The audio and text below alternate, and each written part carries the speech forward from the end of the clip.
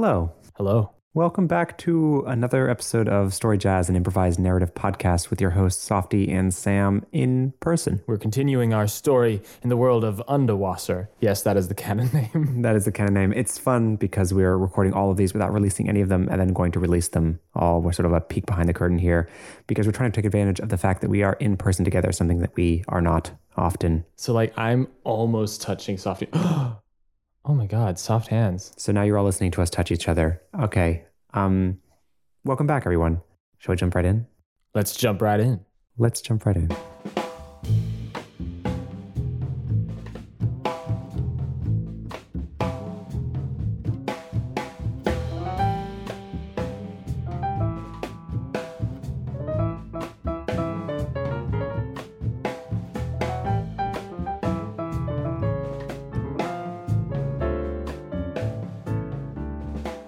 The camera floats gently down from the surface like it just was dropped off of a tour bus into the water. It swings back and forth as the blurry seafloor comes gently into view, and we see three pink individuals making their way along the bottom of the seafloor. They're swimming and stepping side by side through a kelpy underbrush that covers the sand. And their heads are all pushed together, looking over the shoulders of the shortest one, Quendo, as we know, as he unfurls and looks at a list of things they're supposed to accomplish before they can be initiated into the neighborhood gang. It's worth noting at this point that Quendo and Apper are swimming, but I want to describe how Squishy is walking in her diving suit, right? Give it to us. Well, it's clunky. It's I clunky. imagine it's clunky. I imagine it's really rigid. So she looks kind of like the Stay Puft Marshmallow Man? Well, I was thinking more like a golem or something, but I like that image as well. It's like a Michelin-esque suit. Yes. She's got rolls and rolls of kelpy substances protecting her. And so It may actually say Michelin somewhere on it.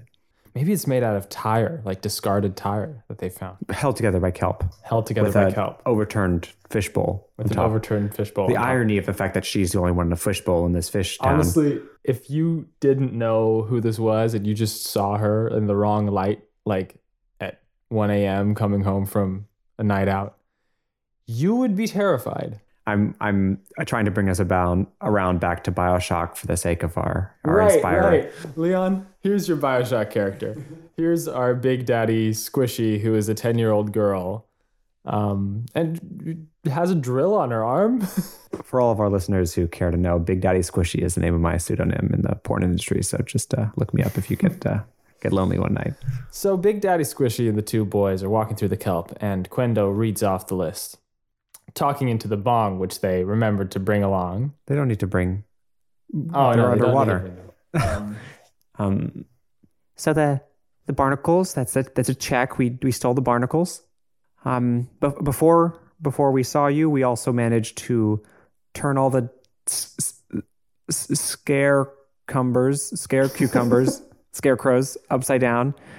In old Benji's field, we turned those upside down. Right.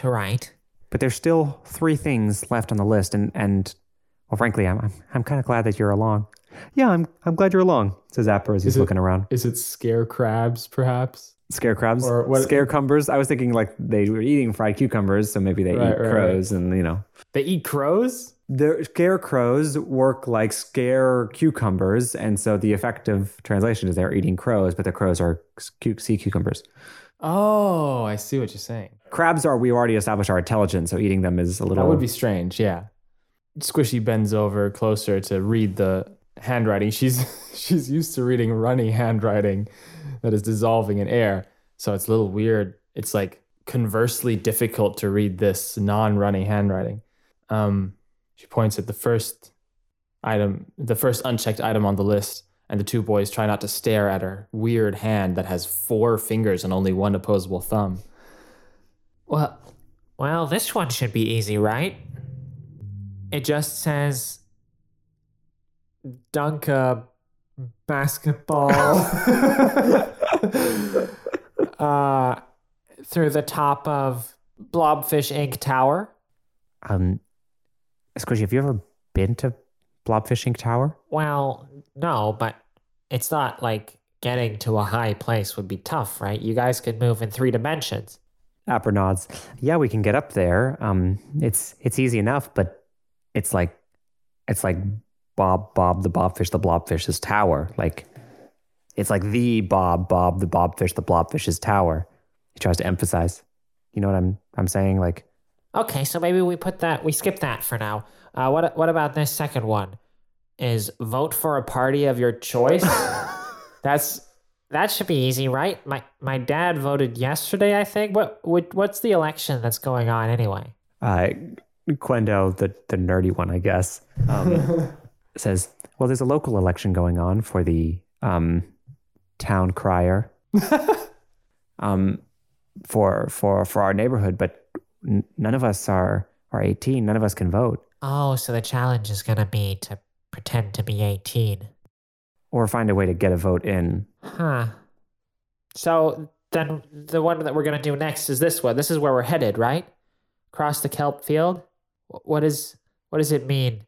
Find the bottom of the abyss.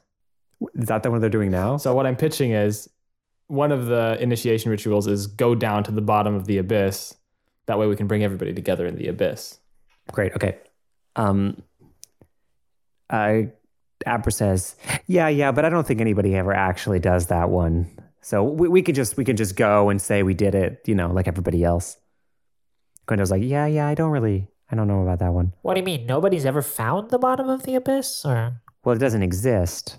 And Quendo and Abra look at each other. Yeah, all the other kids said, they were laughing when they said to find the bottom of the abyss, like it was is that a real thing, is it? Okay, so the plan is we just go to the edge of the abyss and then we walk back. Yeah, we kind of like hide and pretend like we went there.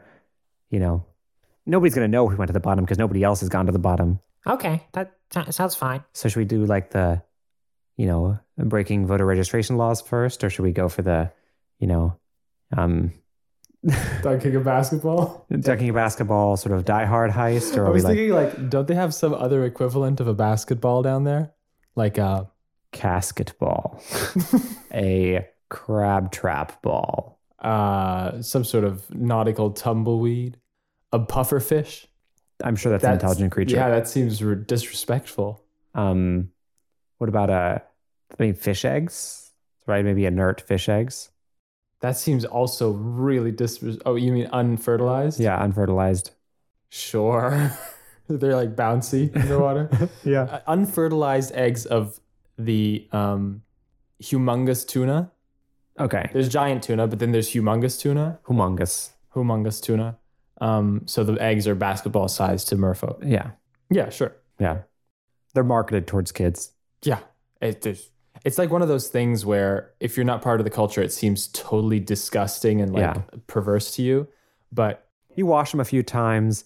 Only occasionally does some kid play with a basketball and it breaks open and there's a small tuna inside. Oh my God. And then the small tuna comes out and is like, yeah, let me join in. It's like a dance number. And it's really it becomes a dance number, yeah. And there was a famous film about it, actually, Tuna Dance. Highest grossing film in all of underwater land. Only film, actually, that they ever made. They didn't really have the technology. They somehow accidentally recorded it onto tape. So, says Quendo, I guess we're going to the abyss. And Apper says, yeah, I mean, we're walking there now, so I guess we're doing that. And Squishy looks back and forth between them and says, yeah, I don't know why we're being so weird about this. We're clearly all just going to the abyss. Yeah, I'm feeling a little bit railroaded, says Quendo. So we cut to the abyss. And they stare down into it, and it stares up into them. What did I say last time? Nietzsche would have been proud. Nietzsche would have been proud. It's a really dark moment. It looks like that scene from Akira with figures leaning over the big dark hole. Just like that. I haven't seen it. And they stare until Squishy says, Okay, I guess we can head back now. Yeah, says Quendo, still kind of staring. Yeah, says Apper, also still kind of staring. Squishy turns around and starts walking back and suddenly stops and says, Guys, don't move an inch. Quendo whispers to his brother, does that mean we can't talk? I feel like if we're talking, that means that we're moving an inch. And then Apper says back, yeah, if we're moving our tongues, then that's also moving, so we shouldn't really be talking. Okay, let's be quiet. Do you hear that, guys? says Squishy. We can't answer, right? Because then we would be... You can answer. Your mouth moves less than an inch at a time, right? I don't know if that's entirely accurate. Okay, do, yes. do you hear that? No, That whispering. that was Apper. No, I mean that howling from inside. And she looks over the abyss and she leans and pretends to like start getting sucked in by this gentle whirlpool that sucks into the abyss. Oh no, I think I'm getting pulled. Quendo looks worried for a moment and goes, Squishy, no. Squishy, you can't. No. Wait, Oh, Poseidon, no. Apper, help me. And Apper's already sort of grinning to himself. And then Quendo realizes it's a joke. And Squishy laughs and stands upright again and says, I got you guys. Good. and then a piece of sand breaks away underneath her foot. And App, in the middle of a hearty laughter, chokes on the laugh and watches in slow motion as Squishy falls from the edge of the abyss in her blubbery Michelin suit. Slow motion. Like actually slow motion. Actually slow 'Cause motion. it's water. Because it's water, reaching out slowly for the brothers as she's falling deeper and deeper into the abyss, like 2 inches at a time. Yeah, the brothers it's could just- go and it's just swim and pick her it's back. a few meters, really. She's just sort of slipping down the side of the slope there. She gets a hand against the wall and slows her descent even more. Says, Yeah, I am actually a little heavy. Could you guys come pull me out? Oh yeah. Sorry, I was caught in the whole, gravity scene. The sort of what is it, George Clooney falling from. Anyway, okay. Yeah, sure. I'd be happy to help. Apper, come on, let's go. Just that little monologue just cost me another meter, so please. And Apper and Quendo dive off of the edge and swim with their little fin tails and webbed feet, 3-toed, 1-fingered webbed feet, and go and pick her up. wait, feet with one finger? Like one full length finger in it? Yes, no, 3 opposable toes. Webbed between them with 1 finger, sort of On the bottom. on the bottom. Cool. They don't stand, and so the bottom is just sort of an extra grasper, Right. Or for fingering. You look For- at me with for- wide eyes, big For eyebrows. Barnacle play. We're leaving the barnacles out of this one Okay.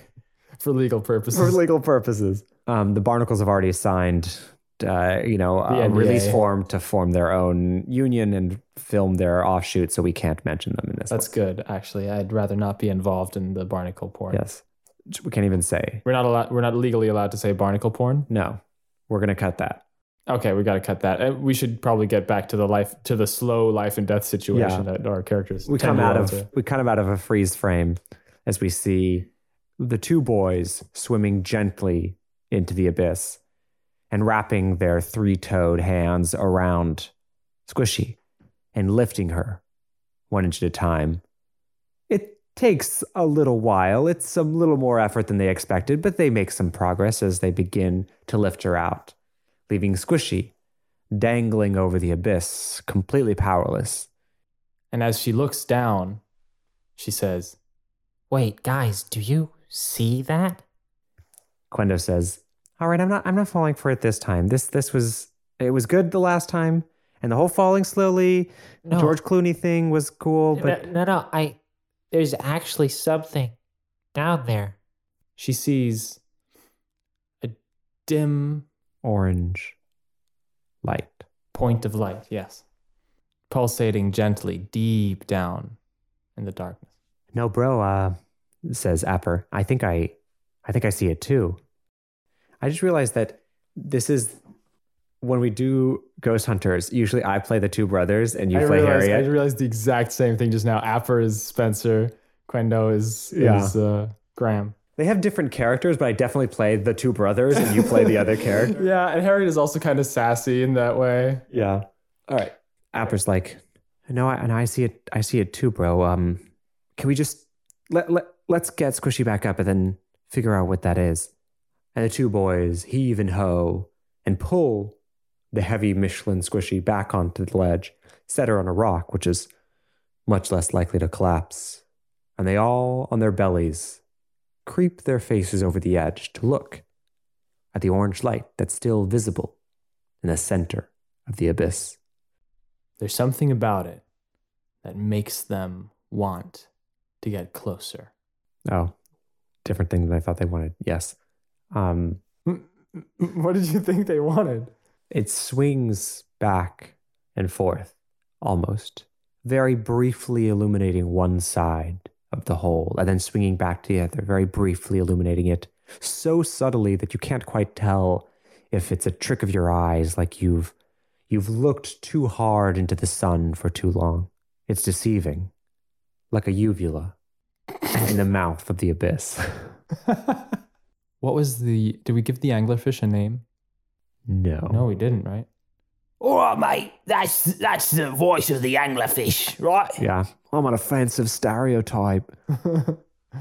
We cut to Herman the Merman and Raylene, the Sniffibian, and Francis, the anglerfish, who we didn't name last time, but we're naming now. Right then, you ought to take a left here. Herman glances nervously at Raylene and says, "Where did you find this small angel?" You can ask me directly, mate. I'm a person too, you know, even if I'm an offensive stereotype. Even if my accent isn't quite accurate. Raylene smiles and ignores Francis and says, "I found him in the dungeons of the Blobfifth tower. As a janitor, I have access to many parts of the tower you have never seen. And after a brief conversation, discovered that our friend Francis here may know a thing or two about the transmogrifier and the abyss in which it is contained." Yeah, I don't mean to brag, mate, but us anglers belong to those fish who have access to the dark plane down here. Underwater is... Wait, says Herman. Let's back up like 7 steps. There's a dungeon at the bottom of Bob the Blobfish is tower. There's a dungeon. Yeah, it's part of the dark plane, mate. And you were imprisoned for a crime, I presume, says Herman. That's none of your fucking business, cunt. Oh man, we're really leaning into this stereotype of Australian criminal, like jungle exploration leader. Right, listen, there's a dark plane to underwater. And it's called the Down Under, I presume, Herman says. I hadn't thought of that, but I really like that joke. I think I'm going to use that. There's a dark plane, and it's basically a different sort of set of dimensions. So this is like kicked upon Stranger Things, it's the upside down. Okay, yeah, I've seen the film. Basically. Okay, so the abyss is one of the main portals into that plane, and the other one being Bob the Blobfish's. There's another way into the abyss. Basically, yeah. Okay, I've been a treasure hunter for 17 years and I didn't know any of this. I feel kind of like a fool, says Herman. I've been fetching things for Bob the Blobfish for half my life at least, and I've never... Oh my goodness. Yeah, I get that reaction a lot. It's kind of an exclusive place. So you want to make a left here, by the way. I don't know if you actually heard me before. Yeah, we didn't. The narrator didn't say, but yeah, we've turned. We're good. All right. I know it's really just circular darkness from your perspective. Darkness. From mine, it's more of a labyrinth, because I can see the dark plane, right? So you're on the right track to find the bottom of the abyss. We're going to the bottom. Herman looks back and forth between Raylene and Francis. Yeah, that's where the transmogrifier landed. The way that you're laughing after you're saying transmogrifier... I only laughed because I'm butchering the accent. But I still... You're both speaking about the transmogrifier as if you're certain it exists, and if it exists, how come it hasn't been used or fetched before this? And And why were you in prison or jail? There's so many loose ends to this story. I'm having trouble keeping track of them all. Yeah. So last time somebody asked me for a trip down here to guide them, things kind of went to shit, and several people kind of died. Kind of died, or did completely die? It depends. What do you see as the worst outcome? Dying down here and being, finished living, or getting stuck down here and never getting out, but incapable of dying. Well, that's the myth anyway. Our listeners can't see, but I looked at Sam like, holy fuck. Okay, I'm going to piece this together for my own mind and for, I suppose, our listeners as well, says Herman. There's an abyss in which there's a whole group of people like yourself, Mr. Francis, or Miss Francis. Scattered throughout the dark plane of Underwater, yeah. The abyss is only one portal, but yeah, go ahead. And you freely live down here, living your life, and there are other people who have visited and never returned. And that's a risk that may befall us. Yeah. You didn't know this when you went after the transmogrifier? No, I thought you were in Raylene's pocket the whole time. You would have known that I've been sort of armbarred into this whole arrangement. Raylene threatened my daughter. He's just trying to impress you, says I'm not trying to impress anybody. I'm just trying to not die or get Francis is trying to impress you. Oh. I'm trying. It's really not that dangerous. And he knows the way. If we follow him... Just relax, mate. We got this. Herman gulps and follows the other two, just a step behind, wondering what he's doing there, as a master treasure hunter who knows nothing of the abyss. The group continues to swim in a vaguely downward spiral, taking a left, taking a right, taking an up, taking a backward one time. That one was weird. Navigating the so-called dark plane labyrinth that, as they go on, and Francis keeps inventing directions for them to turn, Herman the Merman starts thinking, he might be over-mythologizing this whole deal. And finally, they come to a wall. And Francis says, Right, yeah, I knew this was it. I knew exactly where we are. So, right, we... And for a moment we see Francis glance up nervously at Raylene. And Raylene looks at him with the same sinister eyes she looked at Herman the night before. It's like there's a threat in that look. But Herman can't piece together what it is.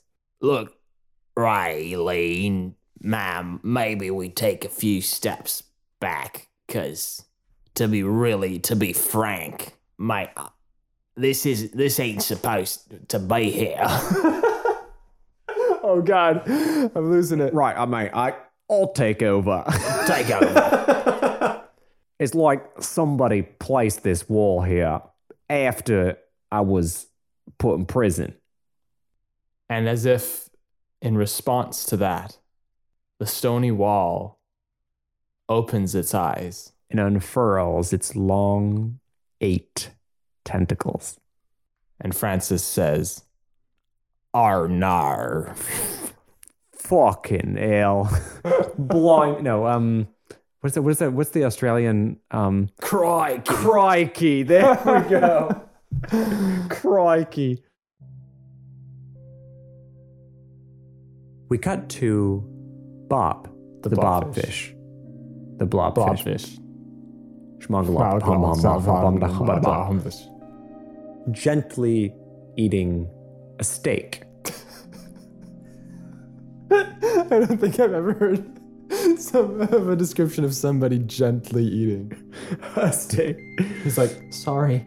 No, it's pre-cut for him. Oh, wow. And so he just has a long set of chopsticks, and he's picking up one piece of the steak at a time and eating it as he peruses a report given to him by one Zachaby. flipping from page to page, grumbling to himself occasionally, and then eating another piece of steak. Across the room, standing in the center of his office, is that Zachary, nervously looking back and forth, watching Bob peruse the report silently.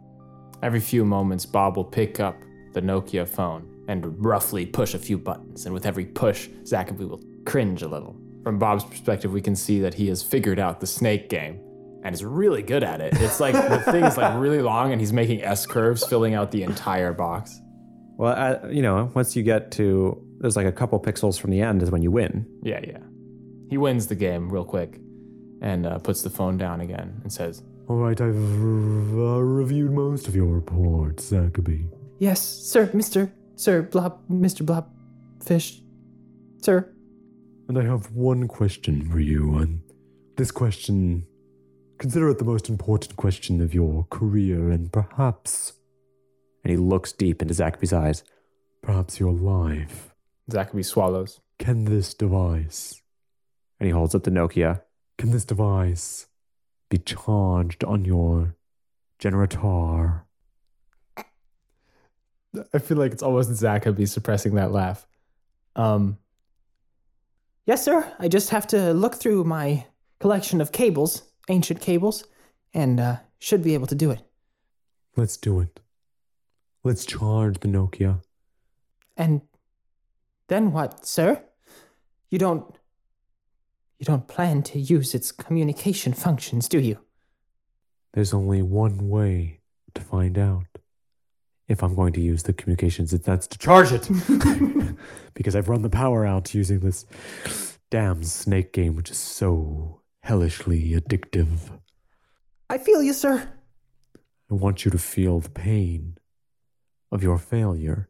Oh, gosh. Should you fail to charge this infernal device once again? No, I should be able to do it. Don't feel me. It was just an expression, sir. I can see you're very firm today. The pressure's doing good things for you today, sir. It's so great for my skin. I almost feel like on those mornings when the pressure's lifted that I might fall to pieces. That my skin may stretch out and I might expand. But thankfully, I do not. Thankfully, sir. When I get to the surface, I'll get to feel the pressure of the air, the pressure of the sky, and my firmness will only get greater. One day I'll look as beautiful as that damned Herman. And Zachary thinks to himself, nobody will ever be as beautiful as Herman, but he doesn't say it out loud. I know what you're thinking. You can't wait to see me as beautiful as that damned Herman. Just you wait, Zachary. Oh, that's good. Now charge the phone. We have business to attend to. Zachary nods, steps forward. Of course, sir. Grabs the phone and swims off quickly to charge it in his laboratory. Bob leans back in his creaky armchair and looks out at the skylight directly above his office, up into the gentle flowing waves above him and the light that barely shines through above that, dreaming of the outside world and the incredible amount of money he can make with it. One day I'll prove you all wrong.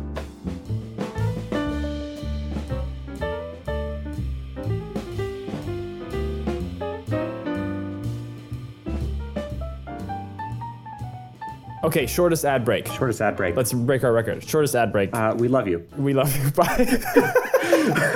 Look, we don't have any sponsors, so this is it. Look, guys, this is the last episode of Story Jazz for now. For now. We hope to bring you more stuff in the future. If you've listened to the last episode's ad break, which was an episode of a podcast in its own right, basically, we hope to make another Story Jazz-esque project in the future, and we will, of course, inform you through this channel and the social media channels. Until then, follow us on social media at SamGeist and at Softy Writes. There we go. Excellent job. I'm going to take my time with my portion of the podcast. We don't have that much time. I only have a little slot in my audio software. Wash your hands. wash your butts. You can still continue to tell your friends, family, pets, and furniture about the podcast because it will remain up forever. Why are we excluding houses? You know, Tell your... houses are just furniture for giants. Oh my God. That's my take, and I'm sticking to it. Hot take of the day. This is a very hot take because you go inside of... I don't like what... So planets are houses for giants? No, planets Where are... do they put... planets are planets. Where do they put their books and silverware? In houses. That explains the enormous spoon that crushed my entire living room yesterday. To get spooned by an enormous spoon. Wait, we were supposed to keep this one short and not talk about random things that have nothing to do with anything. Nothing to do with anything. We love you. We're going to miss you. We're going to miss this project. And we look forward to seeing you on the other side of whatever it is we make. Yeah. Thank you. Thank you. Thank you for everything. No, thank you for everything. Oh, thank me for everything. Thanks, Softy, for everything. We love you. We love Softy. We love... Everybody say it together now. We love Softy. Softy. Imagine if my voice fucking cracks. Oh my gosh. That's actually Right, the one. let's get out. Let's get out. Let's get out. We love you. Go. We'll cut back to the kids. Go for it. We see Squishy descending the wall of the abyss.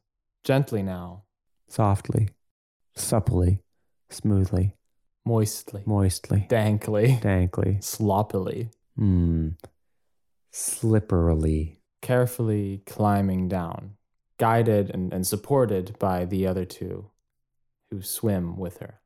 Apper and Quendo. There was something about that orange light that just made them all agree that they might as well go and check it out, right? Can't be that dangerous down here. It's just an empty hole. I'll note, actually, narrator, says Quendo, that I did not think it was a good idea. And then Apper says, what are you talking about, Quendo? Shut up. We're going to go figure this out. Yeah. Come on, might as well, right? Says Squishy. And the three descend, and the light gets bigger and bigger, and it continues to float back and forth and pulsate a little bit. Eventually, it's almost at eye level, and it's in the middle of the abyss out there, and they're clutching the wall, right? Squishy's clutching the wall because she'll sink. But at this point, it's darkness all around them. They've gone deep enough into the abyss to where they can't see the surface anymore. In fact, they can't quite tell which way is up and which way is down other than the gentle pull of the current, especially on Squishy, who can't resist it. But the light is their point of reference. That's what they're trying to get to. Apper scratches his chin.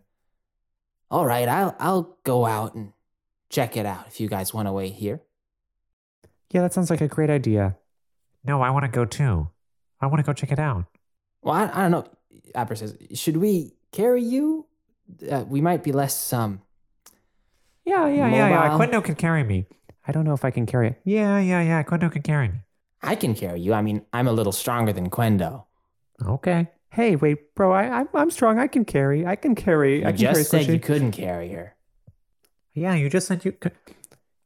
But I could if I wanted, but I don't think we should. I think we should probably go back up. It's already... All right, I'm going to go look at the light. And Apper kicks off from the wall and swims quickly toward the light. Quendo, let's go. Apper is already swallowed by the darkness. What? No. Says Quendo. Okay. Let's go. And he grabs Squishy around the waist and pushes off from the wall as well. And they push off from the And wall. they sink down like 3 meters all at once before Quendo hoists her weight up and pushes harder. With his webbed toes. They catch up to Apper. Maybe they have 3 fingers and 1 toe on their feet. Yeah, okay. I can see that. Anyway, with his webbed feet, he manages to get enough traction in the water that he's pushing her up, and they're actually gaining altitude rather than losing it, following into the darkness after the orange and after Apper. And they catch up with him just as they come up to the orange light. And though it was magnified by the dark mistiness around it, it now, there's like a halo around it, around the light. that made it seem bigger than it was. Yeah. And now that they're getting closer, it gets smaller and smaller until it's just a pinpoint. And they see a tiny fish, a tiny, tiny anglerfish. They see a tiny anglerfish's corpse. It's Francis. Upside down. They're floating belly up. Floating belly up in the center of the abyss. Oh, shit. I was looking forward to doing a joke like, Oh, it's the kids. Fuck, I better watch my language. Says Francis's ghost, but sure. There, I could get it in that way. his spirit is no longer there. It's just the corpse. We'll ignore the biology of the fact that the anglerfish needs to be alive to have its thing on. Anyway. It's death throes, some sort of corpse spasms. But Francis is dead. Oh, no. And My the kids- favorite character, too. And the kids have just stumbled upon his corpse. And even worse, Apper recognizes him. That's my mom's friend. That's Francis. Mom's special friend? Quendo says. No, not Francine. That's mom's special friend, Francis. Oh, Francis, right. Remember we made fun of Francine and Raylene? It was kind of a... Anyway, Yeah. that's Francis. You know this? I think he's, Quendo says, I think he's sleeping, right? Do you want to poke him? No, Quendo. He's dead. What? All the kids carefully and anxiously look around. If he's dead, then whatever killed him is probably still out here, right? Is it? Says Quendo. oh, shit, I have a really, really weird idea. Go for it. Just in that moment, a huge mass swooshes past them through the water, and the displacement of water throws them back and forth, all three of them. Quendo loses his grip on Squishy, and she starts sinking. And Quendo shouts after her. Squishy! Apper, Squishy's falling! And Apper starts I got him, bro. I got him. starts swimming after Squishy I got him. downward, but then a got her. tentacle scoops Squishy up and lifts her gently up to the other boys. Swinging her up past the boys again, up into the water above them. Whatever tentacle this is, whatever creature this is massive. And again, this huge mass of flesh circles around the boys, creating a vortex that turns them around. And then finally, as they slow down, a huge face shows in front of them, a rocky, stony-looking face. With two bulbous eyes and a beaked maw. And the beak opens, and the creature is about to engulf them whole or screech terribly, and it speaks instead, and it says, "Hey, what's up, guys? What are you doing down here?"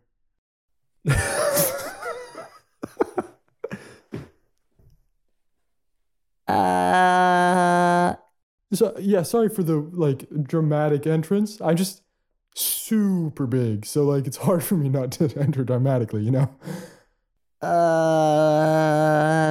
Says Quendo. Hi? Hi, I'm, Says Squishy as she stands up. I'm Squishy. What is she standing on? She's standing on the tentacle? On the tentacle's Okay, hand. My name's Squishy, and these are my friends Apper and Quendo, and this is the corpse of Francis, Apper and Quendo's mom's friend. Not special friend, but normal friend. Quendo is shaking and crying right now. Bubbles of air coming out of his eyes. Rising up out of the abyss. So stupid. And he tries to stop the bubbles from bubbling over his face. And Apper sort of slips in front of his brother and says, Don't worry, bro. I got you. Oh yeah, I saw your friend. Yeah, I'm really sorry about that. I meant to give him a proper sort of service. Wait, you killed him? Oh, he's dead? Oh, that's really sad. I just met him. Oh, Wait, you didn't kill him?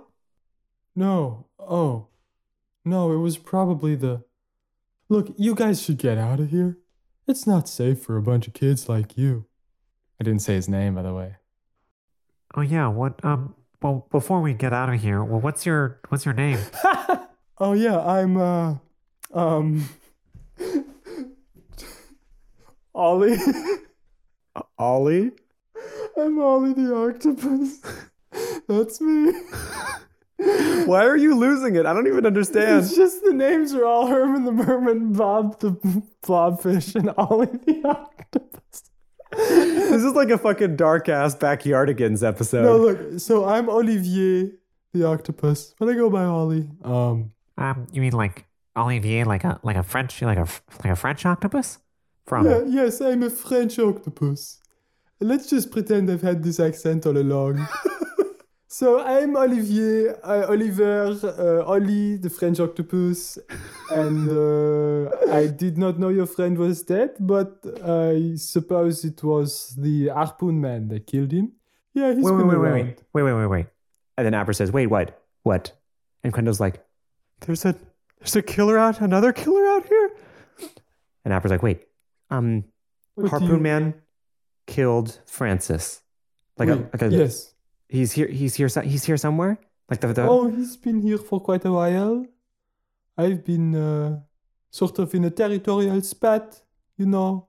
He's quite violent. I live in the abyss. I clutch to the walls, make myself look like stone. Everybody thinks it's empty. But recently, another person has been hanging out here. I think he's a merman.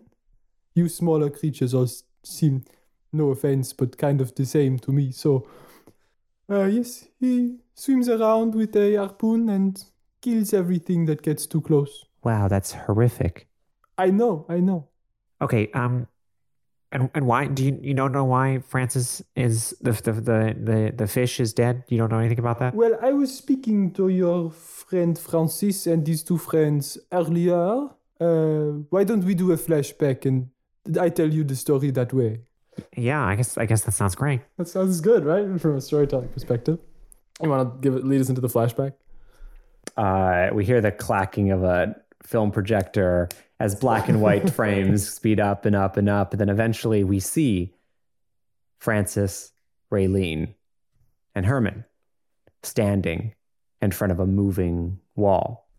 And the moving wall says, "Oh, hey guys, I'm Ollie, the octopus. Don't be afraid, please. I'm just checking to see what are you doing down here. It is kind of a dangerous area." I do not know if you are aware, but we are in the middle of a territorial dispute. Between me and the very terrifying merman known as the Harpoon Man. Kills everybody.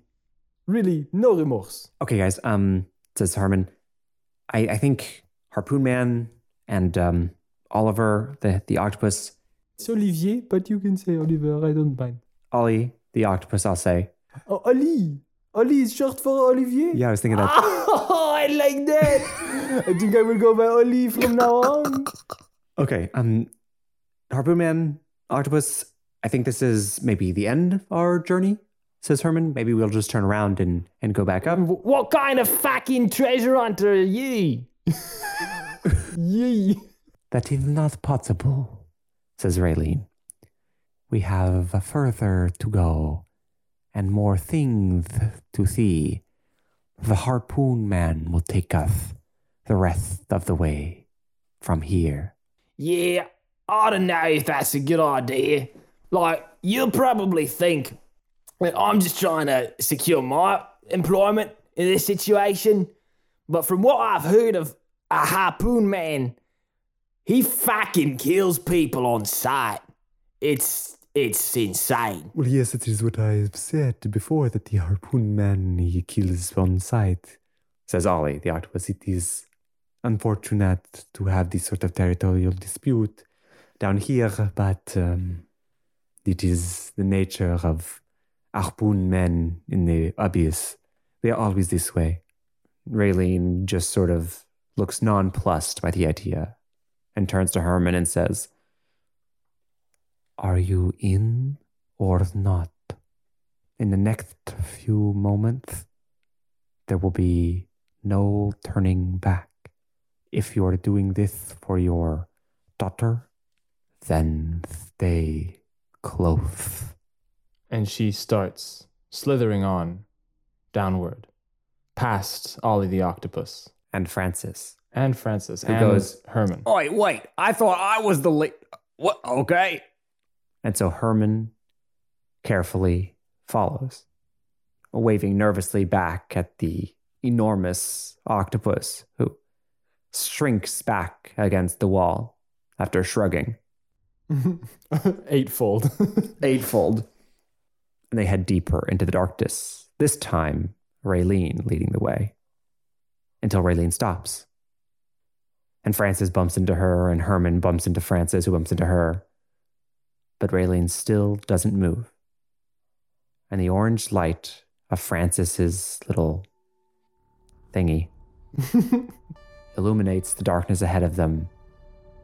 And from one moment to the next, there is nothing, and then there is a man. Not a fish man, but a man. A nautical suit, a deep-sea diving suit with a large harpoon in one hand and a chain in the other. He floats in front of them, near motionless. Saying nothing, but pointing his harpoon at the three of them. And Raylene speaks first. And she says, I have brought one soul to Barther Pathid. Oh, I got an idea. Okay. Oh, I just got a big idea. Okay. Can I finish this scene and it works? Or you have an idea how to finish this scene? You finish the scene and then I add something onto the end of okay, that. Hell yeah.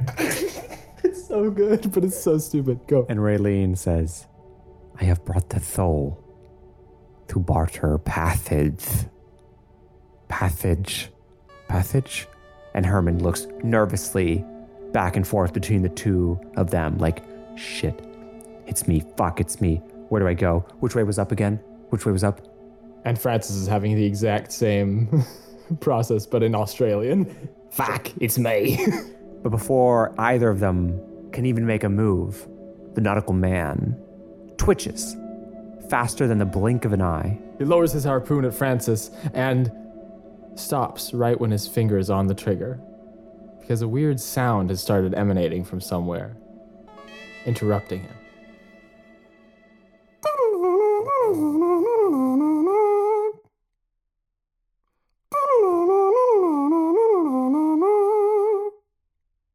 Somehow, through his diving mask and everything, the harpoonist looks embarrassed as he scrabbles for a pocket on his on his suit and pulls out a Nokia 3310W that is ringing. And he looks between it and the group and his harpoon. And he looks at the phone again, and he panics and fires the harpoon and swims off.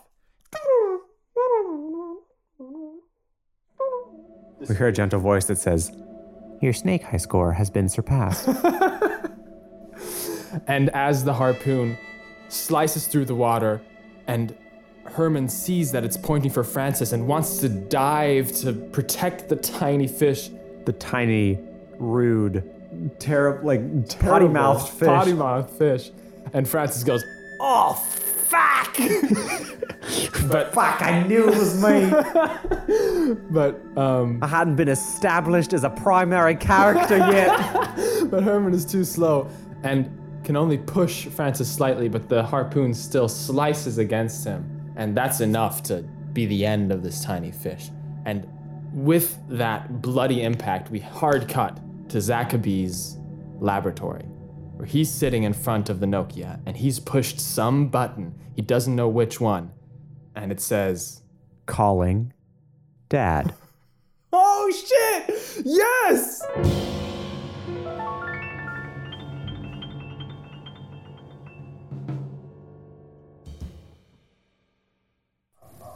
Give me 1 sec. You're gonna whistle at the dog? Enjoy Sam's whistle at Olivia the dog. Oliver! Stop it! If any of you listeners could hear Oliver barking, that's our octopus's namesake. It's a dog. Not an octopus. Not a doctopus. Just or a doc octopus. Oh God.